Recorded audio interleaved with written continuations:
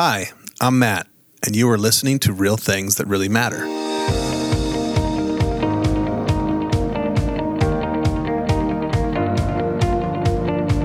Our heart in this show is to open up the floor to conversation about topics in the Bible and Christianity that may be hard to understand, and to see them from different perspectives.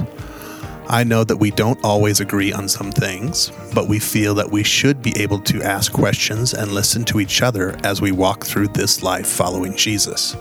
So sit back, grab a coffee, and enjoy as we venture into another conversation on real things that really matter. Welcome to another episode of Real Things That Really Matter. I'm Mike. I'm Matt. And today we're going to tackle a pretty serious debate, a pretty serious topic. And I just want to say we do not enter into this lightly.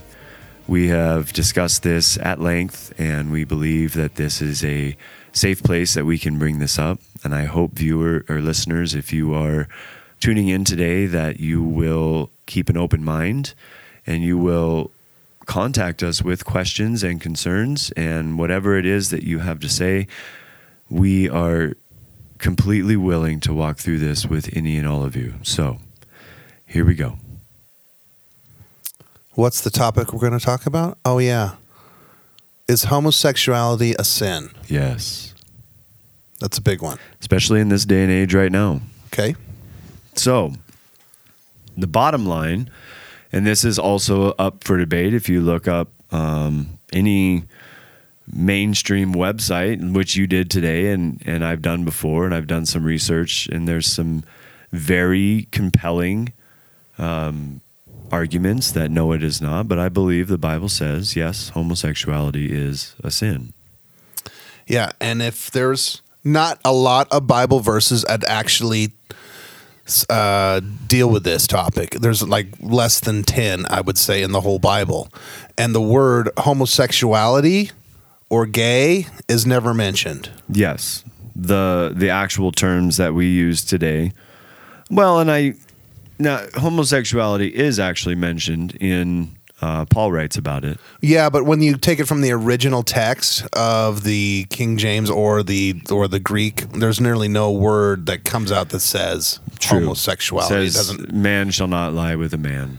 Right. It doesn't necessarily use in the original text and never uses that word. Right. Because that word didn't exist. Right. That's pretty much the easiest way to say it. So it's a very hot topic. There's been a lot of damage done, I believe, between the church and the LGBTQ communities in the being outcast, especially when it was starting to become something in the 80s, I believe. It was starting to really be a time of coming out. Right. And most Christian households would completely disown the child if that was ever brought up.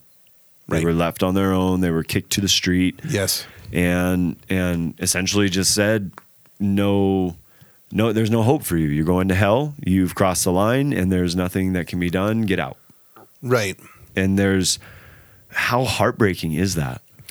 That's not right. And that's not the Christian way. And we both know that. And that is incorrect. And just because someone sins differently than you do doesn't make their sin any worse or better than yours. And so, it kind of goes into, it kind of starts as a question, is it a sin? But I believe the better question is, how do we go about interacting in this time in a loving way, in a way that I think Jesus would interact with somebody who says that they are gay? How do we do that? How do we do that well? That's a really good question. We should talk about that. Because it's a very simple thing to say, well, yeah, I think it is. But then again, we don't necessarily make the hot topic of sin of the one who is a closet alcoholic. How about the one who is living with his girlfriend? Right. How about the teenagers that are fooling around in the backseat of the car? These are all of the same degree of quote unquote sin, and yet we seem to put the homosexuality one on a pedestal, and there's been so much damage, and I've heard so many people say, but there's just no repentance there. Well, I can say in my own life that if somebody would have come against me when I was drinking, and many times they did as I was drinking, I would just say, well, screw you then. If I'm already so far lost, then what's the point of changing? Okay. Well, let me speak into that. So try to look at it from the same-sex union person's point of view. And they're saying, well, I was born this way. Right. God made me this way. Yeah. So therefore, it must be okay. Right. Okay. Well, Mike, do you think that you were genetically predisposed to be an alcoholic? I think I have a stronger addiction type of personality than some to certain things, and I would agree, and I would think the same thing about me, but I don't necessarily know that. I think I was predisposed to be addicted to God. Yeah, I think I was predisposed to be addicted to substances as well, but to God. He wants me to be addicted. To God, to be sold out completely, but not to something that's man-made. Correct. And we all have the God shaped cavity in our bodies, in our soul. Yes, as they say, yeah. Yes. So, but here to speak into the, what did you say to somebody that tells you I was born this way? This goes deeper. This goes much, much deeper than just trying to disprove, well, I was born this way. Because here's the thing. God made me this way. Right. God made me this way. They're being told this from what? Before kindergarten now. Mm-hmm. It's been insidiously put into our culture that we teach our young ones this in almost every area of their lives that, well, if you are feeling this way, then this is who you are and this is how you were made and you can't change that. Yeah. Now, if I tell a 5-year-old that they're Superman long enough, they're going to jump off the couch and try to fly. Totally would. Right? Correct. If I tell a 7-year-old that they can be Evel Knievel, if they just try hard enough, they're going to try and jump the pickup in their backyard on their little bike. Yeah. If I'm teaching children this at such a young age and it gets younger and younger and younger, how hard is it to unlearn something, Matt? Yeah. And if you're introduced to alcohol at a very young age and you drink it all the time at a very young age because of the environment you're in, you know what? There's a good chance you're going to be an alcoholic. Yeah. In unlearning what we've learned, let's just go with something basic. What did you learn as a kid growing up in church that is something you don't necessarily agree with now, but you can't get it out of your head? Let's see. I know mine is I need to work harder for God. Oh, you have to earn your salvation? Not essentially earn it, but if I'm not doing enough, then I'm not. Essentially, yeah, I guess it boils down to that. But if I'm not doing enough, then I'm not earning my way in the kingdom. Works-based, yeah, it's something that's really hard to get out of my head. Right. And I know better. I teach better. I preach better. But yet, it's something I have to continuously fight against in my mind because it's something I learned one way or another, whether it was my own perception of what was being taught or however it came about. It's something that I learned, and I cannot just unlearn it. And so if I'm being taught something as a child, and it's culturally accepted, and all of my peers are living this way, and all of my respected teachers, the ones that I'm told to listen to and soak in the information, if all of them are telling me this, why wouldn't I believe that this is just how I am? Yeah. So you're saying in a way it's not brainwashing, but nurturing a type of belief that may not be correct. Yes. And I'm saying that, okay, so this goes to kind of back to what we said in the beginning when this all started to become a really big issue, and I'm saying the 80s, and I could be wrong with the time frame, but when it was just, okay, you're outcast, you're disowned, you're abandoned, you're too far gone, there was such a hurt created that we can't even address somebody that professes being gay or lesbian. We can't even address them in the church anymore. We say that, oh, you can come in, you're welcome. But a lot of times, and I'm not saying this as like one specific person, I'm saying church as a whole, generally, you're going to immediately go to the person that you obviously know that they're coming in as a same-sex couple, and you're going to go to the fire, and you're going to say, you're wrong. Right. And the only reason you would do that is because their sin is more obvious than other sins from your other members. And yeah, I could say that, but I've definitely watched people walk in that I've known were drunk in church. Right. And that's an obvious one, sure. I don't necessarily cast them out right away. Well, no, and I don't think we should cast anyone out. And I make sure that right. things are going on that isn't going to hurt them or people around them, but it isn't something that is called out. How about the person that you know has been gossiping about others in your congregation? Right. Do you call them out? You should. You should. With but do we all the time? Two or three others, and yeah. I've definitely seen that be ignored more often than not. And it shouldn't be. It shouldn't be, but here's my point, is for some reason with this, we tend to put it on a higher pedestal of badness, as it were. Right, and I think that's just because the nature of it, and then because it's more obvious. Maybe. Perhaps she doesn't. I mean, because you can see it in the church, and I don't necessarily. It's easier to discern this. So, how do we do it well? How do we show the love of Christ as we would to anybody else that was in our sphere of influence? How will we show the love of Christ well and allow him to be the one that does the conviction, the Holy Spirit do the work? Right. And I would say we need to go back to the Bible and see what the Bible actually does say about it. Yeah, you know, one of my favorite stories in the Bible?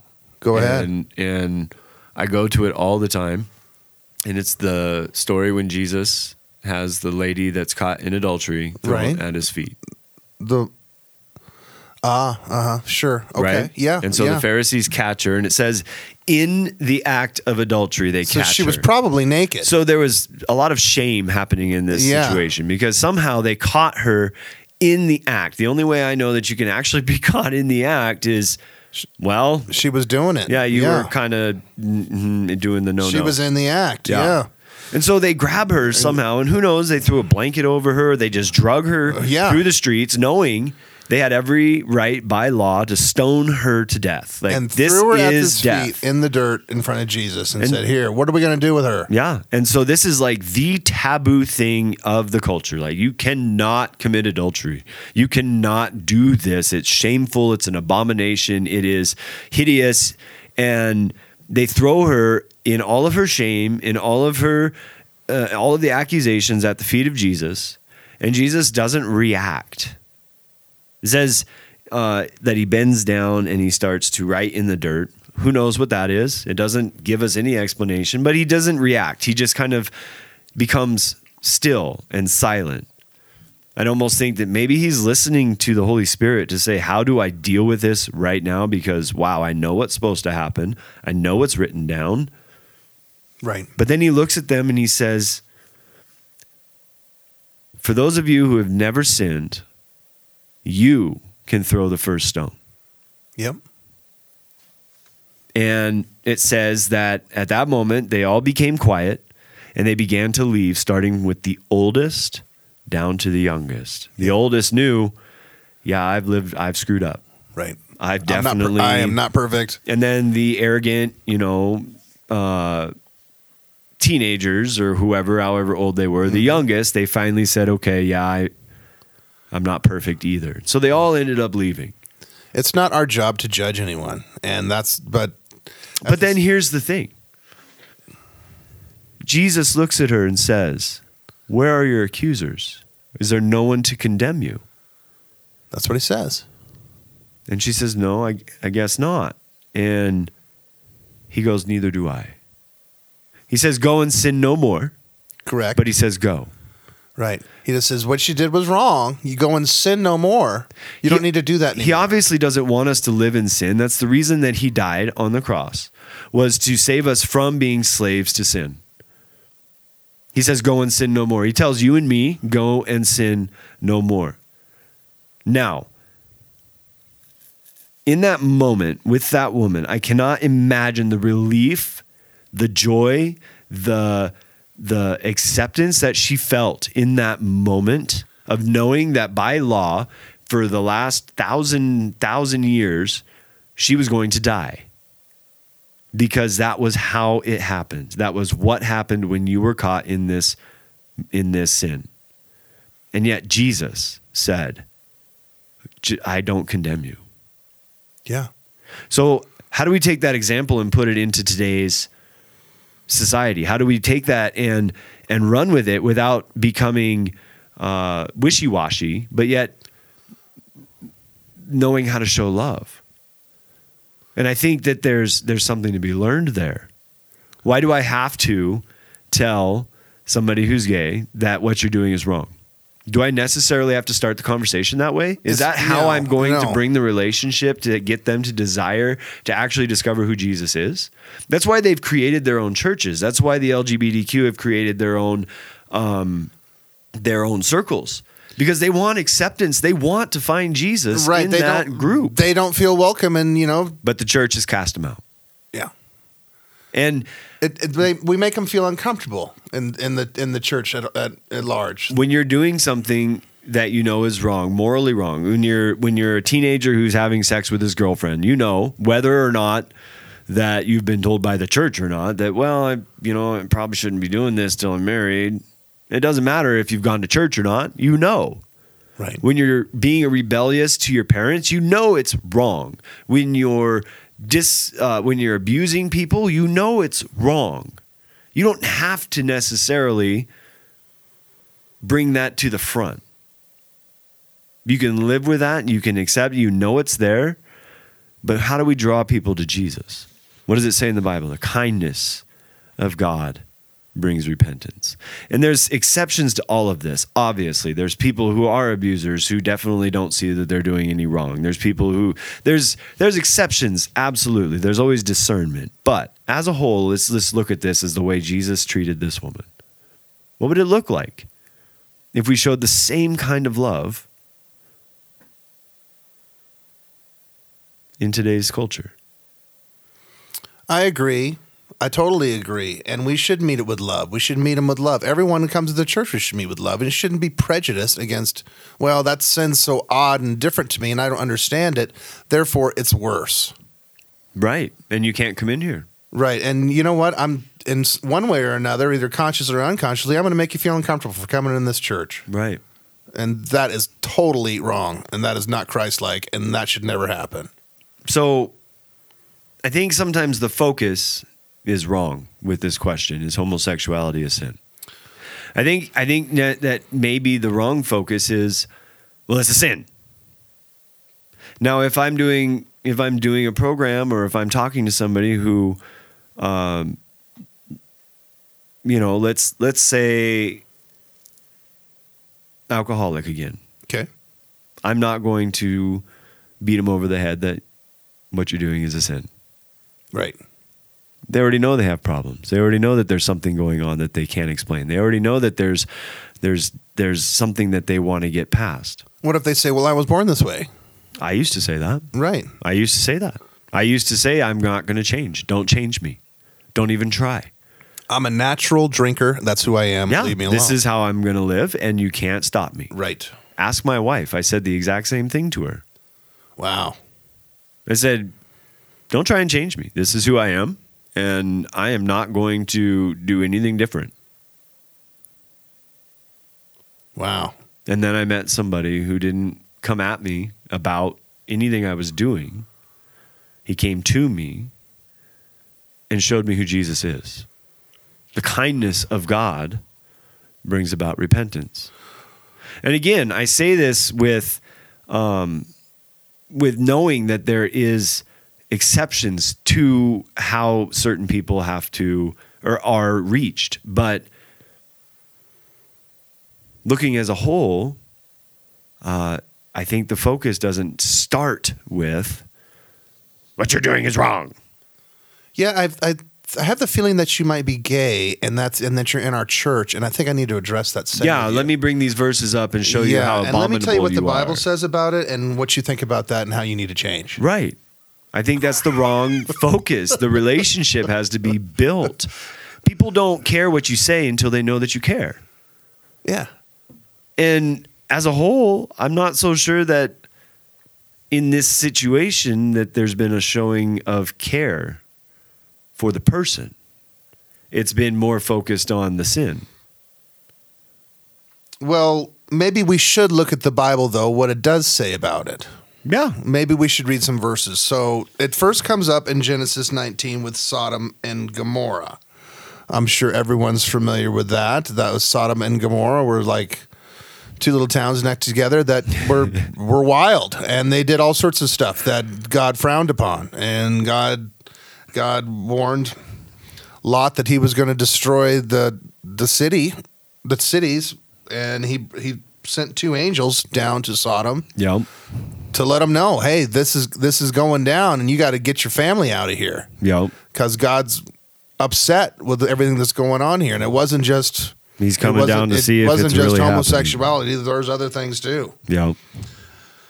So it says, starting in verse 1 of Genesis 19, the two angels arrived in Sodom in the evening, and Lot was sitting in the gateway of the city.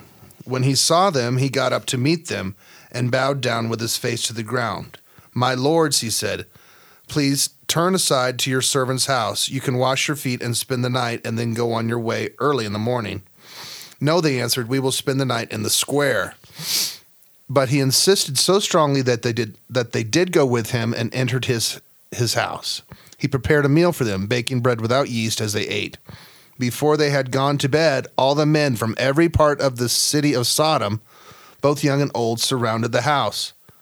They called to Lot, "Where are the men who came to you tonight? Bring them out to us so we can have sex with them." Yeah, and so it was essentially going to be a horrible gang rape is what you read there.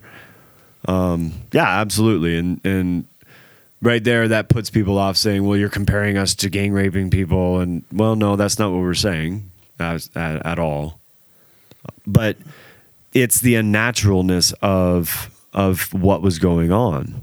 There's a lot of things that are said about Sodom and what was going on. It was kind of like the Las Vegas of the time, I think. I think way worse. Yeah. Yeah. It really talks about the natural and the unnatural relationships in the Bible, like in Romans. At the end of Romans chapter 1. Yes, because of this is verse 26. Because of this, God gave them over to shameful lust. Even their women exchanged natural sexual relations for unnatural ones. In the same way, the men also abandoned natural relations with women and were inflamed with lust for one another. Men committed shameful acts with other men and received in themselves the due penalty for their error. Yes. And, you know, here's the thing, is it's really kind of focusing on the sexual impurity, the sexual immorality as a bigger issue, because it talks about sexual impurity between men and women also in the Bible. See, there's all these things that we have to look at when we try and talk about this topic, instead of trying to one up each sin, I guess. Like, well, that sin's worse than that sin, and so at least I'm better than you are. Right. What is the heart of why sin is a problem? It's all in God's eyes the same. A lie is the same as murder, right? Unforgiveness is cancer. Unforgiveness in your heart is spoken about way more in the Bible than this topic. Yeah, it is. These are like 7 verses here in the whole Bible that deal with this. Right, and yet we make more issue of somebody who's gay than we do of somebody who's got a grudge. Right. And so, again, it brings me back to, I think we're focusing on the wrong thing.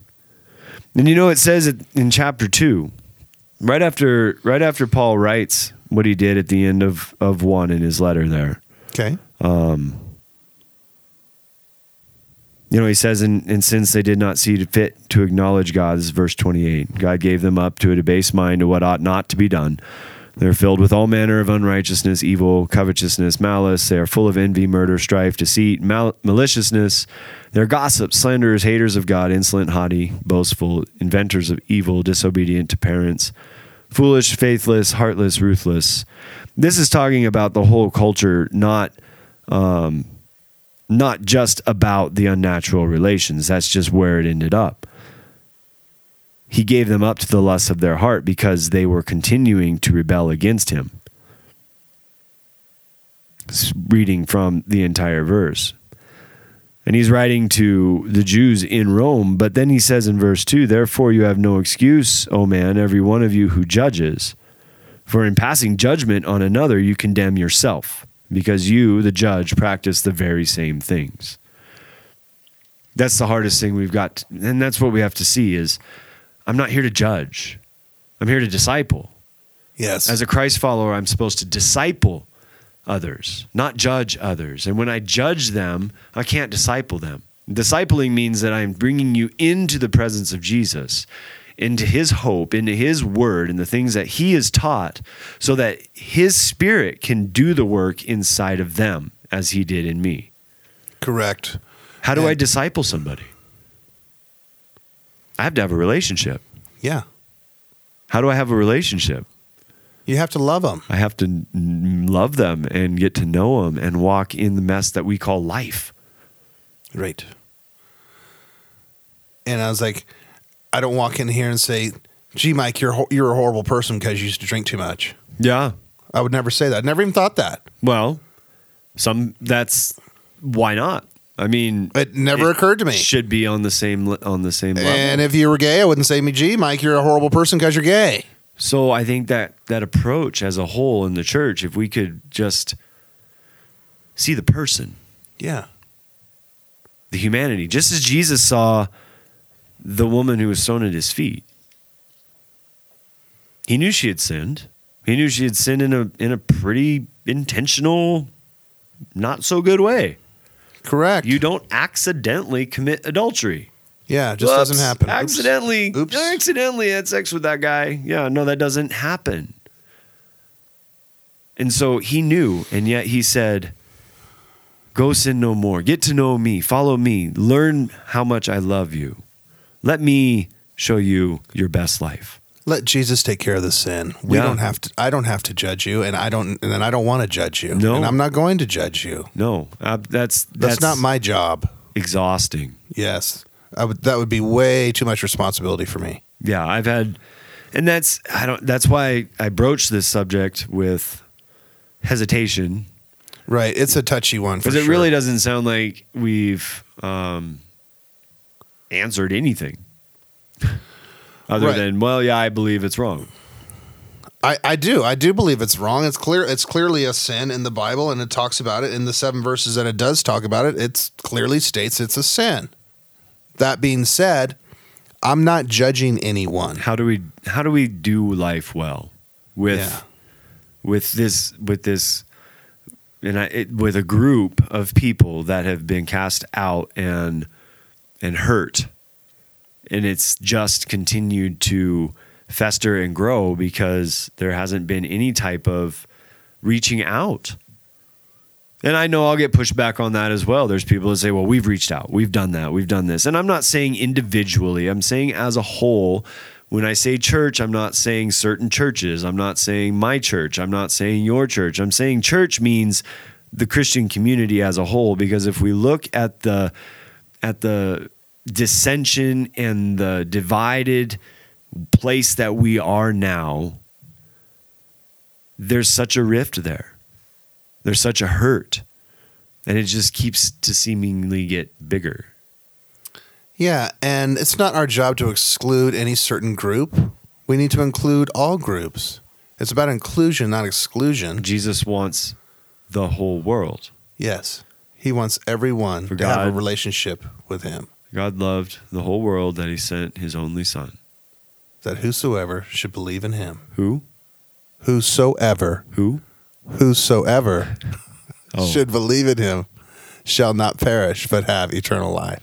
So I think when we can have that mission, the same mission that Jesus gives us, not to judge, but to disciple, not to condemn, but to love, it may change how we see certain things. Oh, it totally would. I know in my life, and that's what I hold on to, that if I'd had one more person come and tell me that what I was doing was wrong and I better shape up, I'd have written it all off. But God knew the right one to send. He knew the right person to put in my path. Correct. The right two people, my wife and the guy she introduced me to, Frank. Yeah. And it was through the kindness and love that he showed me. He showed me Jesus on earth. He showed me the love of Christ through his actions. And did he speak truth into my life? Absolutely. Did he tell me that he agreed with how much I drank? No. He would, in a loving way, after we had a relationship, start to tell me, there's a better life for you. But he always led me to Jesus. And I think that's the thing. Yeah. You can't do that without getting messy. You can't do that without getting into life with somebody. You can't do that without seeing their humanity and loving the person. And not beating them over the head with what they're doing wrong. Yeah. That is not the way to do it. That is not the way to do it. So, well, I don't know if we, I don't know if we solved any of the world's problems. I love the example that you did with the adulterous woman. I mean, that's totally the way Jesus would approach it, and that's the way we should approach it. And that he sets a perfect example for us. And just because someone sins differently than you do, doesn't mean that it's worse or better. Right. We all sin. I still have my own issues. Right. I certainly have mine, and we all know that. I know that this is the conviction that I have about how to do this well, in my opinion, and I hope it resonates with some. And again, I'm open to hearing comments or further questions via email or on our Facebook page. So please reach out. My goal is to spread the love of Jesus the best way that I can. And that's what we're here to do. Yeah. Thank you, guys. God bless you. God bless. We'll see you next time. Thanks for joining us today. We hope that you have been challenged to study God's Word, to find out what it says, and to build on what you believe. Our heart is to help create a desire in you to draw closer to Jesus. If you would like to contact us with questions or comments, email us at mikemattrealthings@gmail.com. We would love to hear from you. Follow us on your favorite podcast platform to stay in the know of what we are doing. Again, thanks for joining us today. May God bless you and keep you. See you next time.